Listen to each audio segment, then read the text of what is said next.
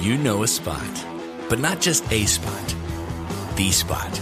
Actually, with the 2023 Nissan Frontier, you know a bunch of them.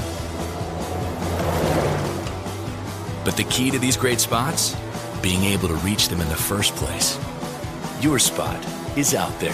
Find your Frontier in the 2023 Nissan Frontier with standard 310 horsepower, advanced tech, and 281 pound-feet of torque.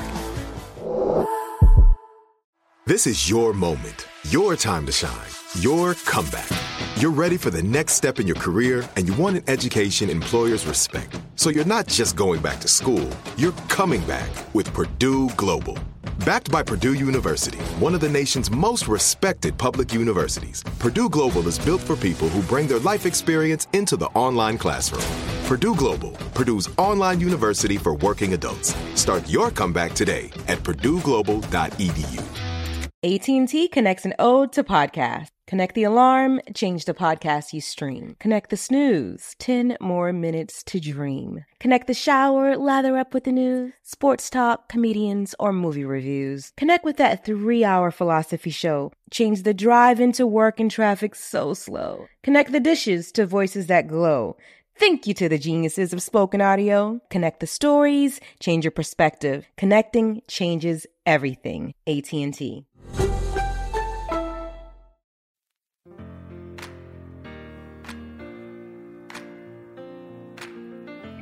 Governor John Kasich of the great state of Ohio.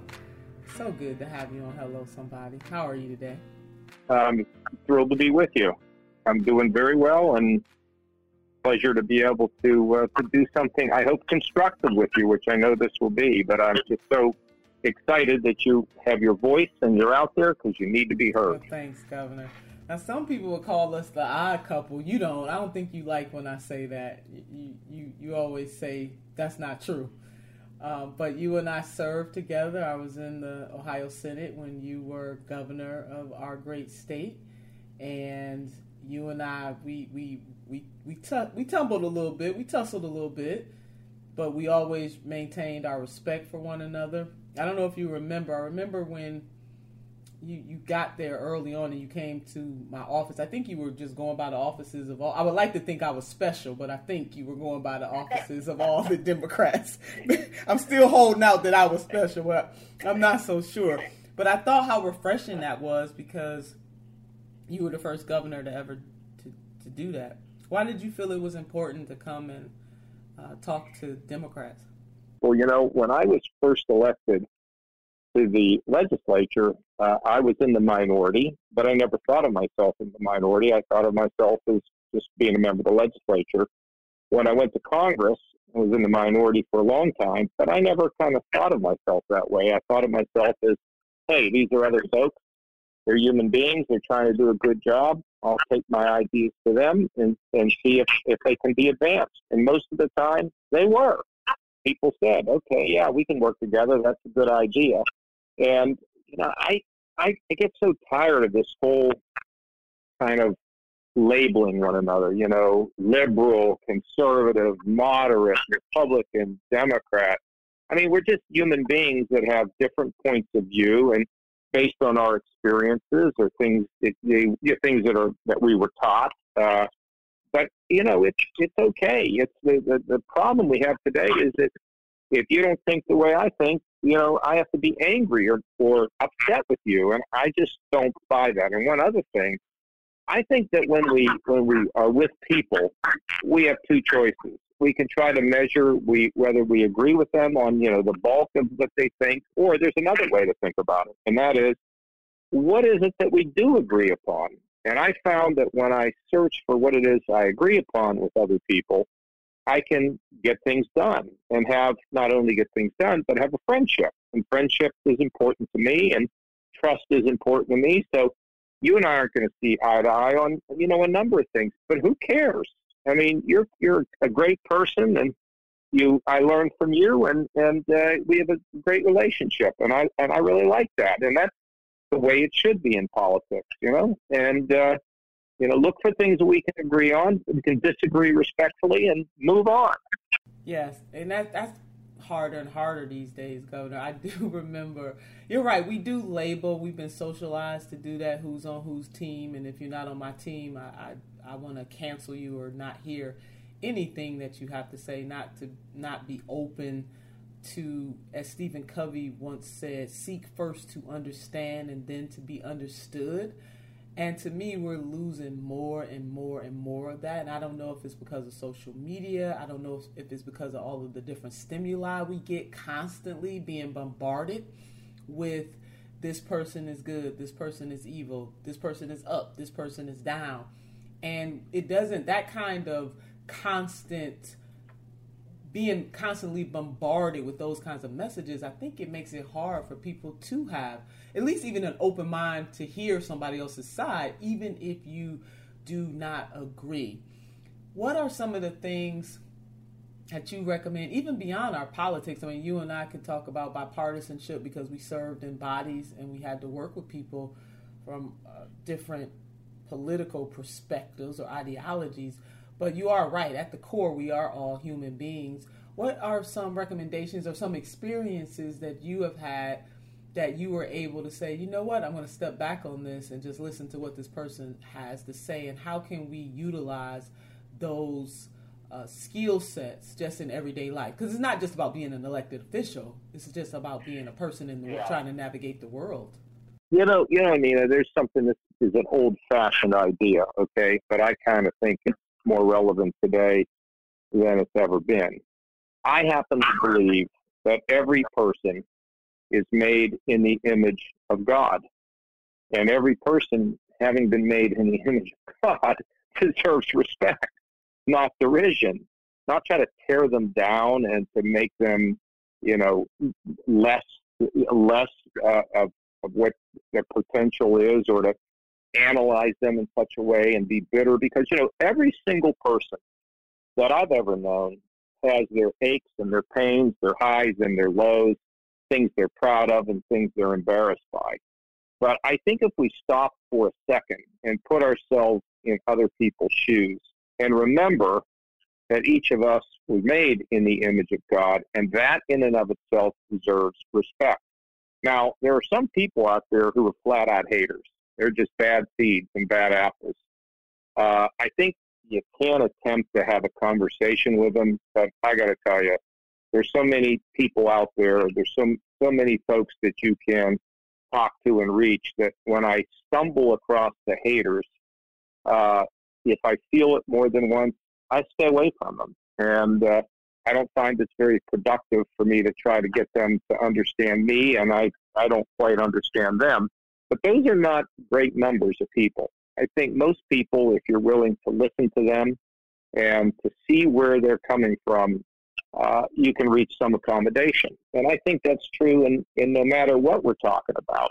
But it seems today that in our society that too many people just want to label people, and then, you know, as you said early on in this, cancel them out. And we don't have the right to cancel any human being out. And if somebody's a bad seed, well, I'm not the judge, jury, and executioner, but I can stay away and let the Lord deal with the rest of that. I really do believe, you know, that, and I'm not talking about trying to involve religion, you know, and read the Bible and figure out what you're going to do in politics. But what I know is that I have an obligation to treat other people the way I want other people to treat me. Now, do I get this right all the time? Of course not. Of course I get frustrated and you know, angry or say something negative about somebody, but that's not the way I want to be seen. It's not the way I want to be heard, and it's not what I want to represent to my family and especially my children. So I think if we just take a deep breath, and isn't it amazing when we step back and we think about the trials and the tribulations of others? I was talking to somebody the other day and found out that this one man had lost a child at a very early age. That affects everything about that person. And if I'd have known that from the offset, I probably would have thought about that person in somewhat a different way. And so I think following that golden rule is really important, and open ourselves up to the uniqueness that each person brings. That's kind of the way I look at it. You talk a lot about the change has to come from the bottom, and that you and I really have that philosophy in common, that the great things that happen in this country and that are yet to happen, there are lots of things that have not unfolded yet, that change has to come from the bottom. If the people who are quote unquote on the bottom, and what we mean by bottom, we mean grassroots, everyday people, not people with special titles, not that somebody, it's not a hierarchical relationship we're talking about. We're talking about the everyday people of this nation from all walks of life, that the change that happens comes from them. Many of them, Governor, in this moment are feeling very heavy. So many people have lost their jobs. We're almost at 50 million people. The essential workers are out there doing the best that they can in the midst of this coronavirus, this pandemic that all human beings have to deal with. What words of encouragement would you give to the bottom up people so that they are not discouraged, so that they are encouraged to continue to be the change? I tell you an interesting story. I was out the other day and I saw a mom, African American mom, with her daughter. I didn't know how old she was, and I started to talk to him, and I said to the young girl, "How old are you?" She said, "Well, I'm 13." And I said, what do you want to be when you grow up? She said, ready for this? I want to be an orthodontist. How does a 13-year-old decide they want to be an orthodontist? But that was a good pick on her part. And I looked at her mom and I said, think about how many 13-year-old African-American girls and boys in the past never could have their dreams realized because somebody held them down because of their race. And the mom looked at me. I think she was somewhat flabbergasted that I was saying this to her. But I said, we've made progress, but we have a long way to go. And the fact of the matter is if the people of this country had not been marching during the civil rights movement, it wouldn't have happened. The problem is change, as you know. You and I are both the same place. We want it to be done tomorrow, but we realize the change doesn't happen overnight. So we have to stay at it and stay at it and stay at it. And when we do, we won't be denied. If we have a righteous cause, if we're able to talk about it in a way that's fairly compelling, we'll get a group of people and we can change anything. It was just about 100 years ago, believe it or not, where women finally started to get the right to vote. Look at how long it took for us to get there. But I think that I still believe in our system. I believe in our country, and I believe it works. But change is not something that comes overnight, that we have to stay at it. We really do. And we have to fight like it can happen overnight because we got to keep pushing. If you're looking for the most epic place on Earth, let's start at the base of a massive waterfall. Then trek through the thick jungle. Then climb to the peak of a snowy mountaintop. Then once you get there, keep going. Because with intelligent 4x4 and 7 drive modes and a Nissan Pathfinder, the search is the real adventure. Available feature. Intelligent 4x4 cannot prevent collisions or provide enhanced traction in all conditions. Always monitor traffic and weather conditions. Moments like my daughter telling me a new joke mean a lot to me. But after being diagnosed with metastatic breast cancer, or MBC, which is breast cancer that is spread to other parts of the body, they mean even more. I take Ibrance, palbociclib. Ibrance 125 milligram tablets with an aromatase inhibitor is for adults with HR-positive, HER2-negative MBC as the first hormonal-based therapy. Ask your doctor about Ibrance and visit Ibrance.com. Ibrance may cause low white blood cell counts that may lead to serious infections. Ibrance may cause severe inflammation of the lungs. Both of these can lead to death. Tell your doctor right away if you have new or worsening symptoms, including trouble breathing, shortness of breath, cough, or chest pain. Before taking Ibrance, tell your doctor if you have fever, chills, or other signs of infection, liver or kidney problems, are or plan to become pregnant, or are breastfeeding. Common side effects include low red blood cell and low platelet counts, infections, tiredness, nausea, sore mouth, abnormalities in liver blood tests, diarrhea, hair thinning or loss, vomiting, rash, and loss of appetite. Snag a Job is where America goes to hire, with the deepest talent pool in hourly hiring. With access to over 6 million active hourly workers, Snag a Job is the all-in-one solution for hiring high-quality employees who can cover all your needs. On demand, temp to hire, part-time or full-time. You name the position. Warehouse worker, retail associate, grocery store clerk, fitness trainer, baker, stylist, bellhop, podcast producer. Yeah, Snag-a-Job's got a worker for that. With our easy-to-use platform, you're able to seamlessly post and fill available positions quickly with a dedicated customer support team to provide all the help you need along the way. Kind of nice knowing you have a talent pool like that in your own backyard, right? Snag-a-Job is the partner you need to keep your business running smoothly. So visit snagajob.com or text snag to 242424 to talk to an expert. Snagajob.com, where America goes to hire. You and I both are spiritual people, so I want to go back to that. But, you made me think about a quote from Bryan Stevenson, and he wrote the book Just Mercy. But one of the things that he said, an absence of compassion can corrupt the decency of a community, a state, a nation. Fear and anger can make us vindictive, abusive, unjust, and unfair until we all suffer from the absence of mercy and we condemn ourselves as much as we victimize others.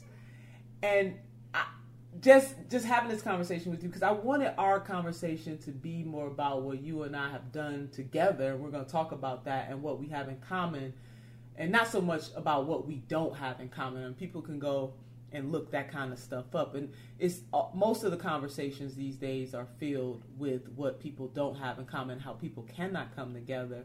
And for you and I to have found our common ground with one another, and we have been together ever since, building not just a professional working relationship, but a real friendship. And I know when people analyze the both of us and they look at our political journeys, they're probably scratching their heads, but what draws you and I together is a compassion and a love and a willingness to be accepting and a willingness to want to be a part of a bigger change. But the absence, when Bryan said, an absence of compassion can corrupt the decency of a community, a state, and a nation, that made me think about what we're talking about right now. Well, I think it's also a pursuit of justice, and I think, Nina, unfortunately, or too many people, I don't know how many, but they never seem to have justice here, the here and now. But when we talk about spirituality, believing in God, in a higher power, in that case, I am absolutely assured and convinced that there will be justice. Sometimes it comes now, but oftentimes it comes later. And as I studied, parts of the civil rights movement, I noted inside of it, at the same time there was the push for justice, there was a sense in a number of the activist soul, this is my read, that we will get justice, and we're fighting for justice. And if we don't get it here, we will get it. Someday we will get it. And I happen to believe that. And a lack of compassion, I think that comes from the fact that we get ourselves siloed, and we can't seem to put ourselves as much as we should in somebody else's shoes.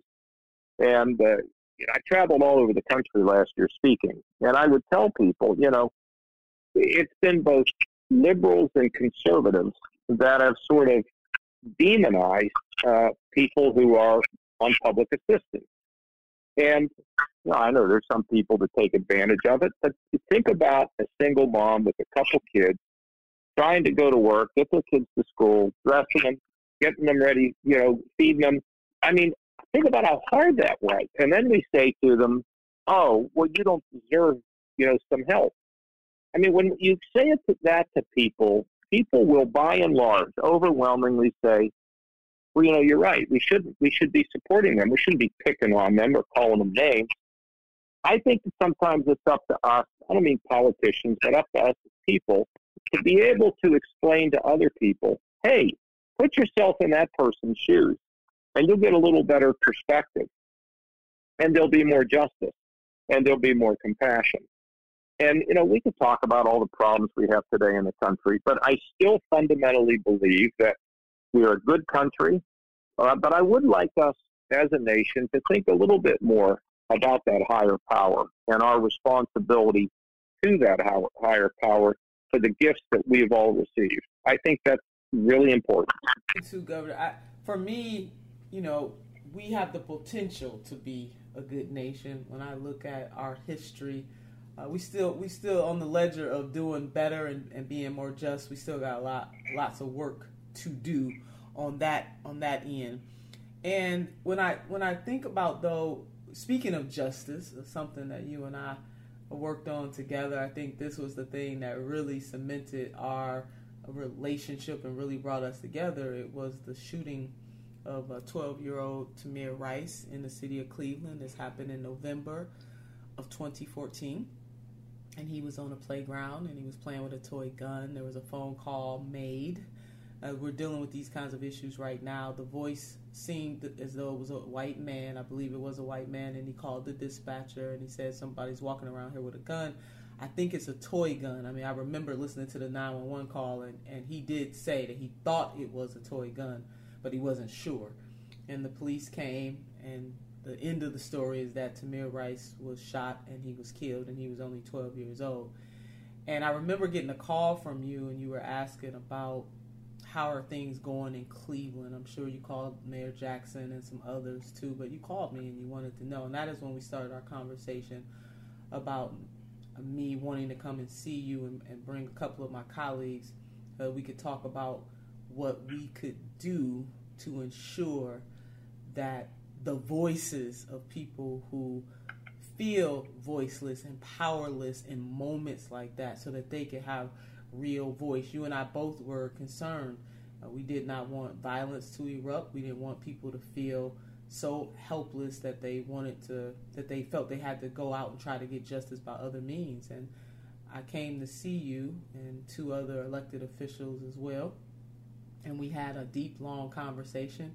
And you acted very quickly. I mean, you called in. I think it seemed like it was your entire cabinet. I know it wasn't the entire cabinet, but Beth was there and other folks in your cabinet, Director John Bourne and some others. And we got to work that same day. Within that same meeting, we got to work. And then the very next day, that was a Thursday, the next day you signed an executive order to create the Ohio Task Force on Community and Police Relations, and you appointed Director John Bourne and yours truly, myself, Senator Nina Turner, on that task force. And you were very clear about how expeditiously you wanted us to get to work and to travel this entire state and have the citizens of the state give voice to their pain. You said, I'm not into, nobody has to cover up anything, they don't have to pretend, they don't have to make nice. I want to know what the raw feelings are, and I'm paraphrasing you. What made you act so expeditiously in that moment? Because I'm not so sure other governors would have did the same. This is what we were talking about, compassion and justice, right? I mean, you have a 12-year-old boy killed. You have a man who was in a Walmart and who's looking at the guns that are actually provided in the store, who was John Crawford III. By police. Yeah, John Crawford III. We had the Brelos that were shot in Cleveland after a car chase where they were unarmed. And you look at this and you say, Governor Brelo did the shooting. Brelo was the police officer that hopped on the car. The family that was shot and of course were unarmed. And it's just like, are you kidding me? And look, I've always had. First of all, I don't care that much about politics. So if somebody's going to get mad at me because I want to form a task force around the issue of race and community and police, or I want to form a task force around the issue of guns or whatever, I mean, if people don't like it, that's their problem. And I was absolutely thrilled to do this. And you notice one other thing: all the people that you and your colleagues were all women. Yeah, you were all sensitive, and you were all in a position to say, "We got to do something." What was I going to do? Sit there and go, "Well, here, let's put it off till next week." I thought we could achieve something, and we did. And as a result of that, I think we were able to give people a sense, largely because of your work, the work of your colleagues. We were going to let people know we hear you.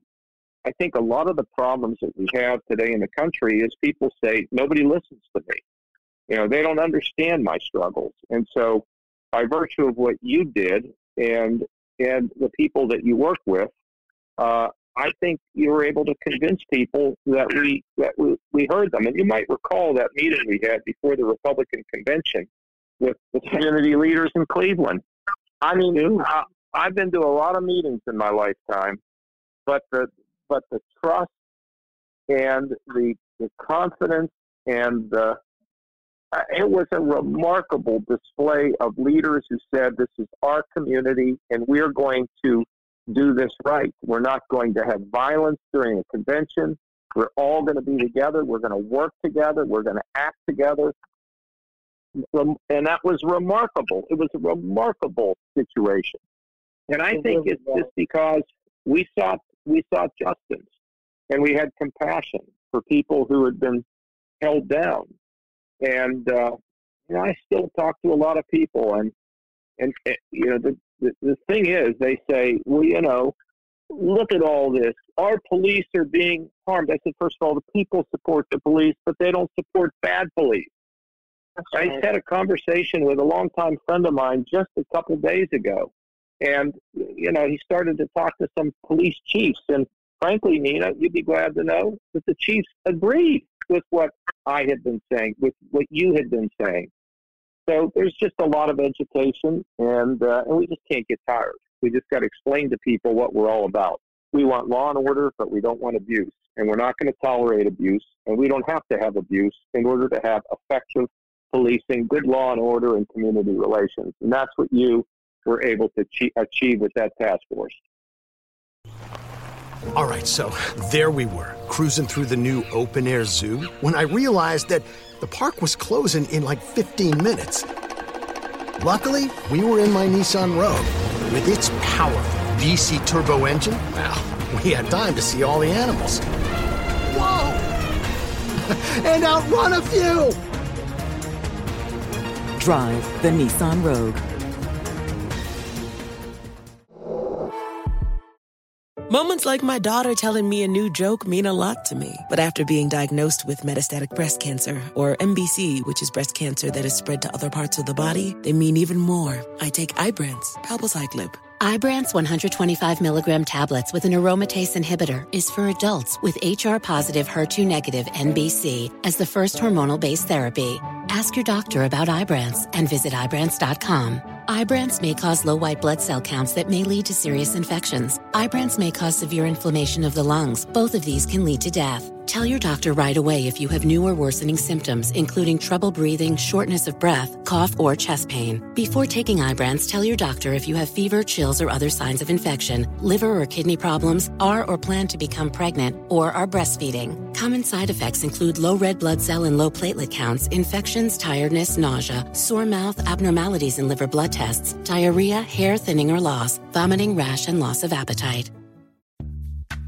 Snag a Job is where America goes to hire, with the deepest talent pool in hourly hiring. With access to over 6 million active hourly workers, Snag a Job is the all-in-one solution for hiring high-quality employees who can cover all your needs. On demand, temp to hire, part-time or full-time. You name the position. Warehouse worker, retail associate, grocery store clerk, fitness trainer, baker, stylist, bellhop, podcast producer. Yeah, Snag a Job's got a worker for that. With our easy-to-use platform, you're able to seamlessly post and fill available positions quickly with a dedicated customer support team to provide all the help you need along the way. Kind of nice knowing you have a talent pool like that in your own backyard, right? Snag a Job is the partner you need to keep your business running smoothly. So visit snagajob.com or text SNAG to 242424 to talk to an expert. Snagajob.com, where America goes to hire. It was a beautiful thing, Governor. And when some ears hear law and order, it has a different connotation. So I want us to wrap the justice around that. I got to acknowledge that. And I know you know this. I mean, even when, well, you know what, I don't want us to devolve into the pot. I want us to stay right where we are. But I was just thinking about the current occupant of the White House, and you've been very clear about what he has done and what he is not doing properly. But he uses that term a lot, Governor. And when the black community hears law and order is not, I mean, we're not homogeneous in this thought, but many activist types particularly hear that. Absolutely. It has a very negative connotation to it, a knocking of heads and not finding the common ground and the compassion that is necessary. It doesn't have the same protect and serve to it, law and order. And there have been an abundance of leaders, particularly white leaders, who have used law and order to regulate. Yeah, absolutely. And well, you see, I learned from you all the time. As we got ready to do this podcast, I said, "Oh, let me say something stupid. I'm capable of doing it." But and here's another example of where you're educating me, and it's correct, because the one thing we have to make sure of, though, is that because a person, you know, can be in some ways tone, I don't mean tone deaf, but say something the wrong way, or you know, have their words lifted out and used against them, that becomes part of the cancel culture too. And I think we have to judge people by what they say, but also what they do and what they're all about.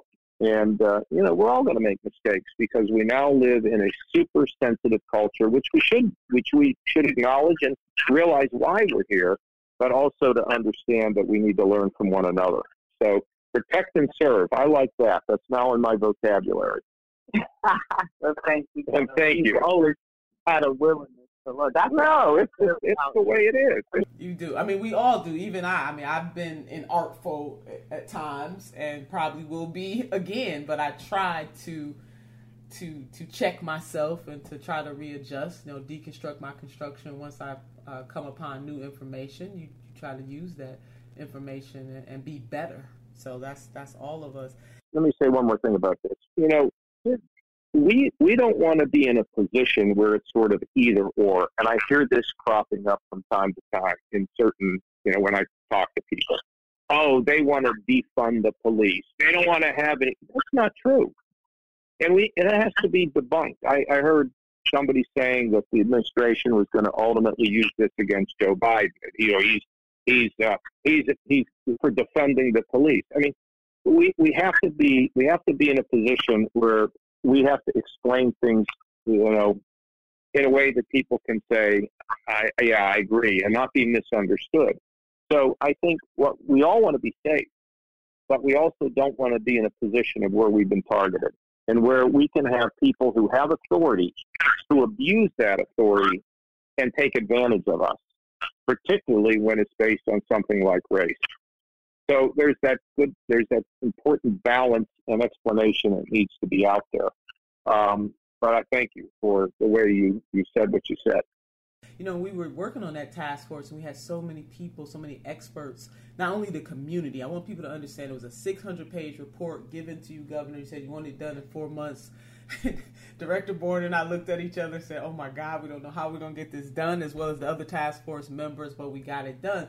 Because it was important to you, it was important to me, it was important to all of us. A lot of times people see task force as a stalling mechanism, and so it was very important for us. You wanted it to really be known by the citizens of our great state that this task force wasn't about stalling. It was about really giving voice. It was about empowerment, and it was about action.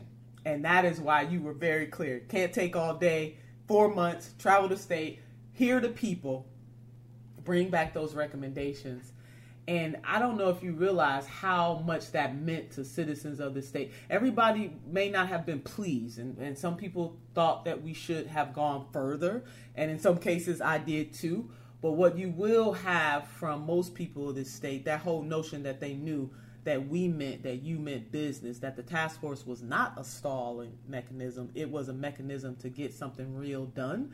And when we gave you that report, it was 600 pages because that task force thought it was very important that the voice of the citizens of Ohio be captured in the document that we gave to you. And so every single Ohioan that came to one of our community meetings, their words are documented in that report. And from that task force, you created a collaborative, and you charged that collaborative with doing the work that the task force recommended.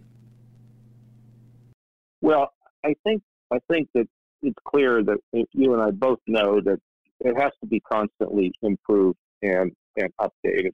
But we had to get something done. Now, I also am concerned, as you are, if you don't see this on the front page of headlines in the news, the idea of reforming our justice system can go by the wayside. However, it's not going to disappear. And you and I are both of the mindset that we can take our ideas and our approaches to other people so they can begin to understand that these are the reforms that are necessary. And I think there will be some politicians who will look and say, "Oh, I don't want to touch that. That's too dangerous. You know, the issue of race. I don't know how to handle it."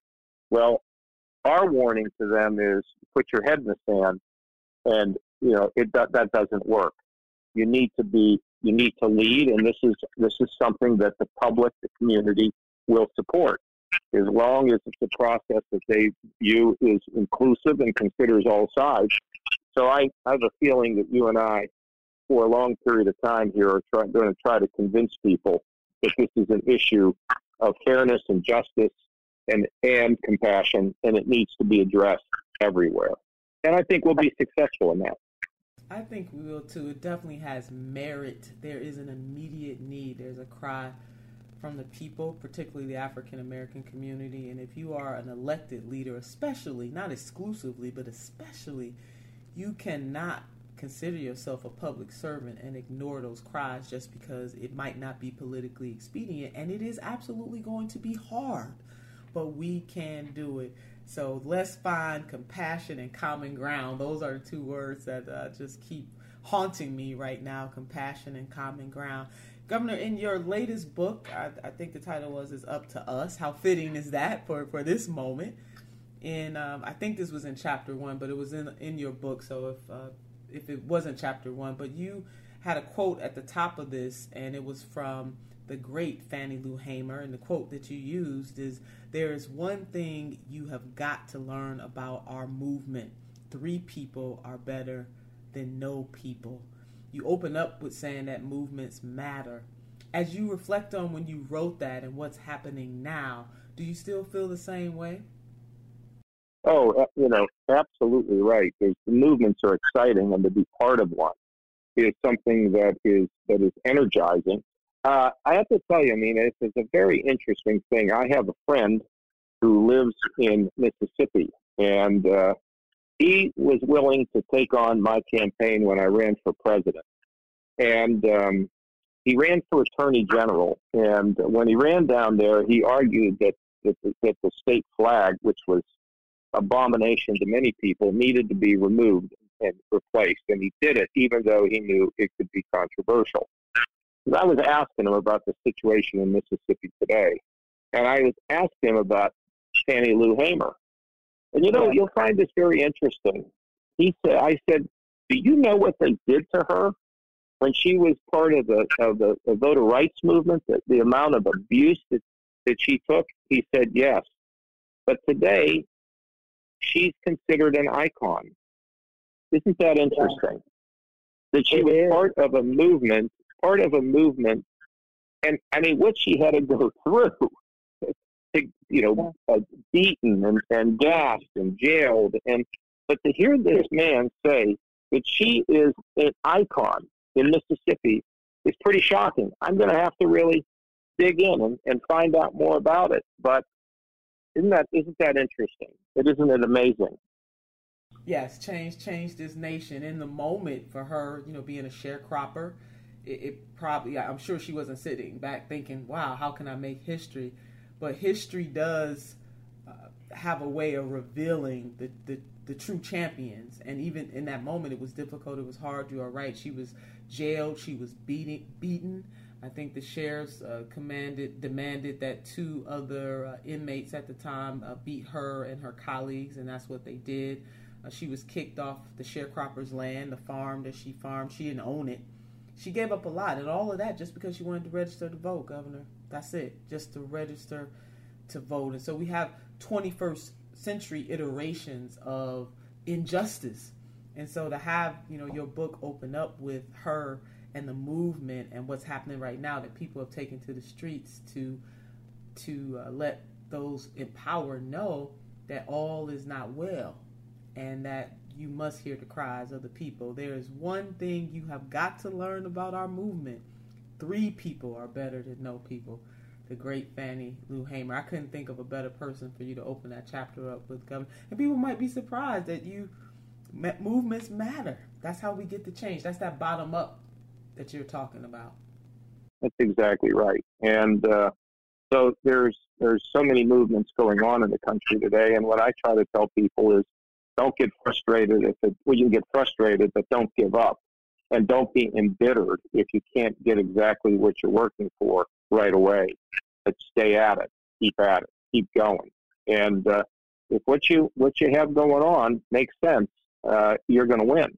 I mean, you know that. You fought for stuff throughout your lifetime. I have as well. And if you're persistent and you can seize the high moral ground, you're going to win. You're going to get it. And you'll be remembered for it. Yes, you will, just like Fannie Lou Hamer and so many others.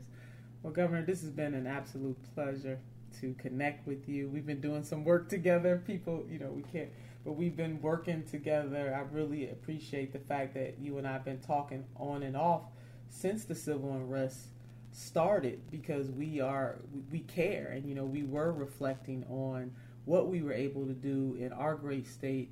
We got out in front of it, though, and that's the difference between us and what's happening now. We do recognize, this is not a judgment on any leaders out there, elected or not, but we were wise enough to see that we had the ability to get in front of it. What is happening now with the civil unrest in so many places, not all, is that as Dr. King said, rioting is the language of the unheard. We got in front of it, so there was no rioting. Government people might be surprised to know. There was not, even though we had lots of tension, as we mentioned earlier, between what happened to Tamir Rice, what happened to John Crawford III, and then the Brelow case.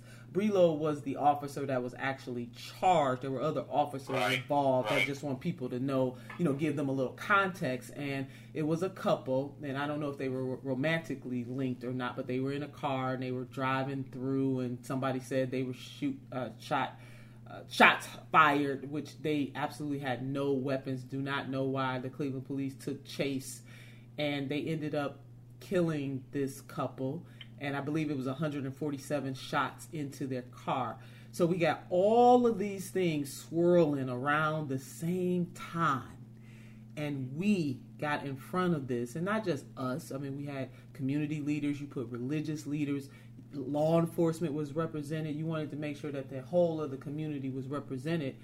And one of the reasons I believe we were so successful is because we acknowledged that things went wrong. We didn't try to pretend like everything was okay. We acknowledged that, and then we gave people the opportunity to have their voices heard and action taken. That's why I believe we were successful, Governor. Besides the good Lord, we got out ahead of it.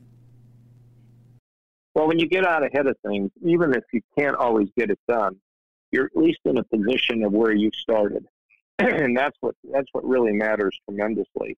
And that's, I think, the message to people who are listening here, whatever it is, whatever it is that you think, you get a sense that something is haywire in your company, in your job, in your family, whatever, the sooner you address it, the faster you can get out in front and get ahead of things, you're going to be in a much better shape than if you lay back and think things are just going to get better by themselves. They're not.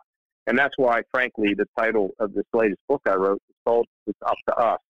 Not up to somebody else, it's up to you and me. That's it. Amen.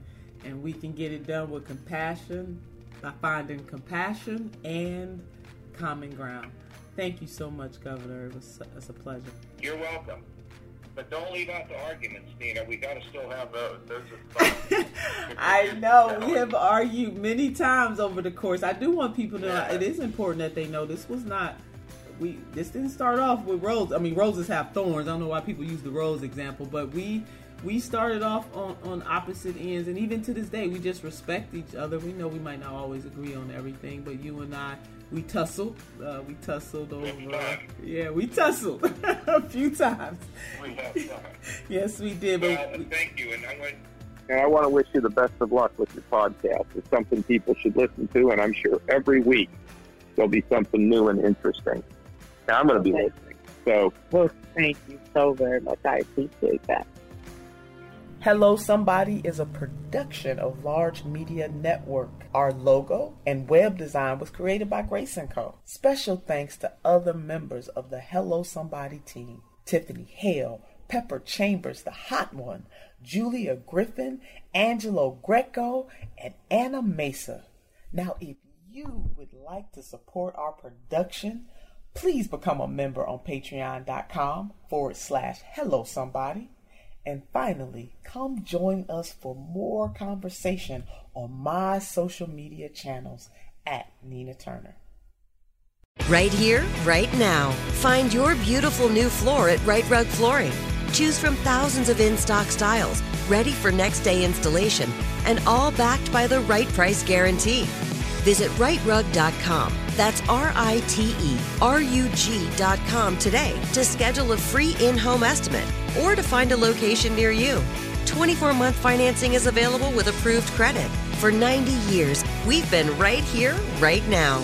Right Rug Flooring. Open a limited-time 11-month certificate at Kemba Financial Credit Union. At 5.25% APY, it's more than triple the national average, plus it's a safe and secure way to grow your money. Visit your local branch or kemba.org/cb for details. Offer expires May 31st, 2024. APY equals annual percentage yield. Restrictions apply. $500 minimum and $250,000 maximum deposit. Advantage status required. Comparison based on bank rate average. Federally insured by NCUA. What's up, y'all? Janice Torres here. And I'm Austin Hankwitz. We're the hosts of Mind the Business, Small Business Success Stories, a podcast presented by iHeartRadio's Ruby Studios and Intuit QuickBooks. Join us as we speak with small business owners about the tools they use to turn their ideas into success. From finding that initial spark of entrepreneurship to organizing payments and invoices, we've got you covered. So follow and listen to Mind the Business, Small Business Success Stories on the iHeartRadio app or wherever you get your podcasts.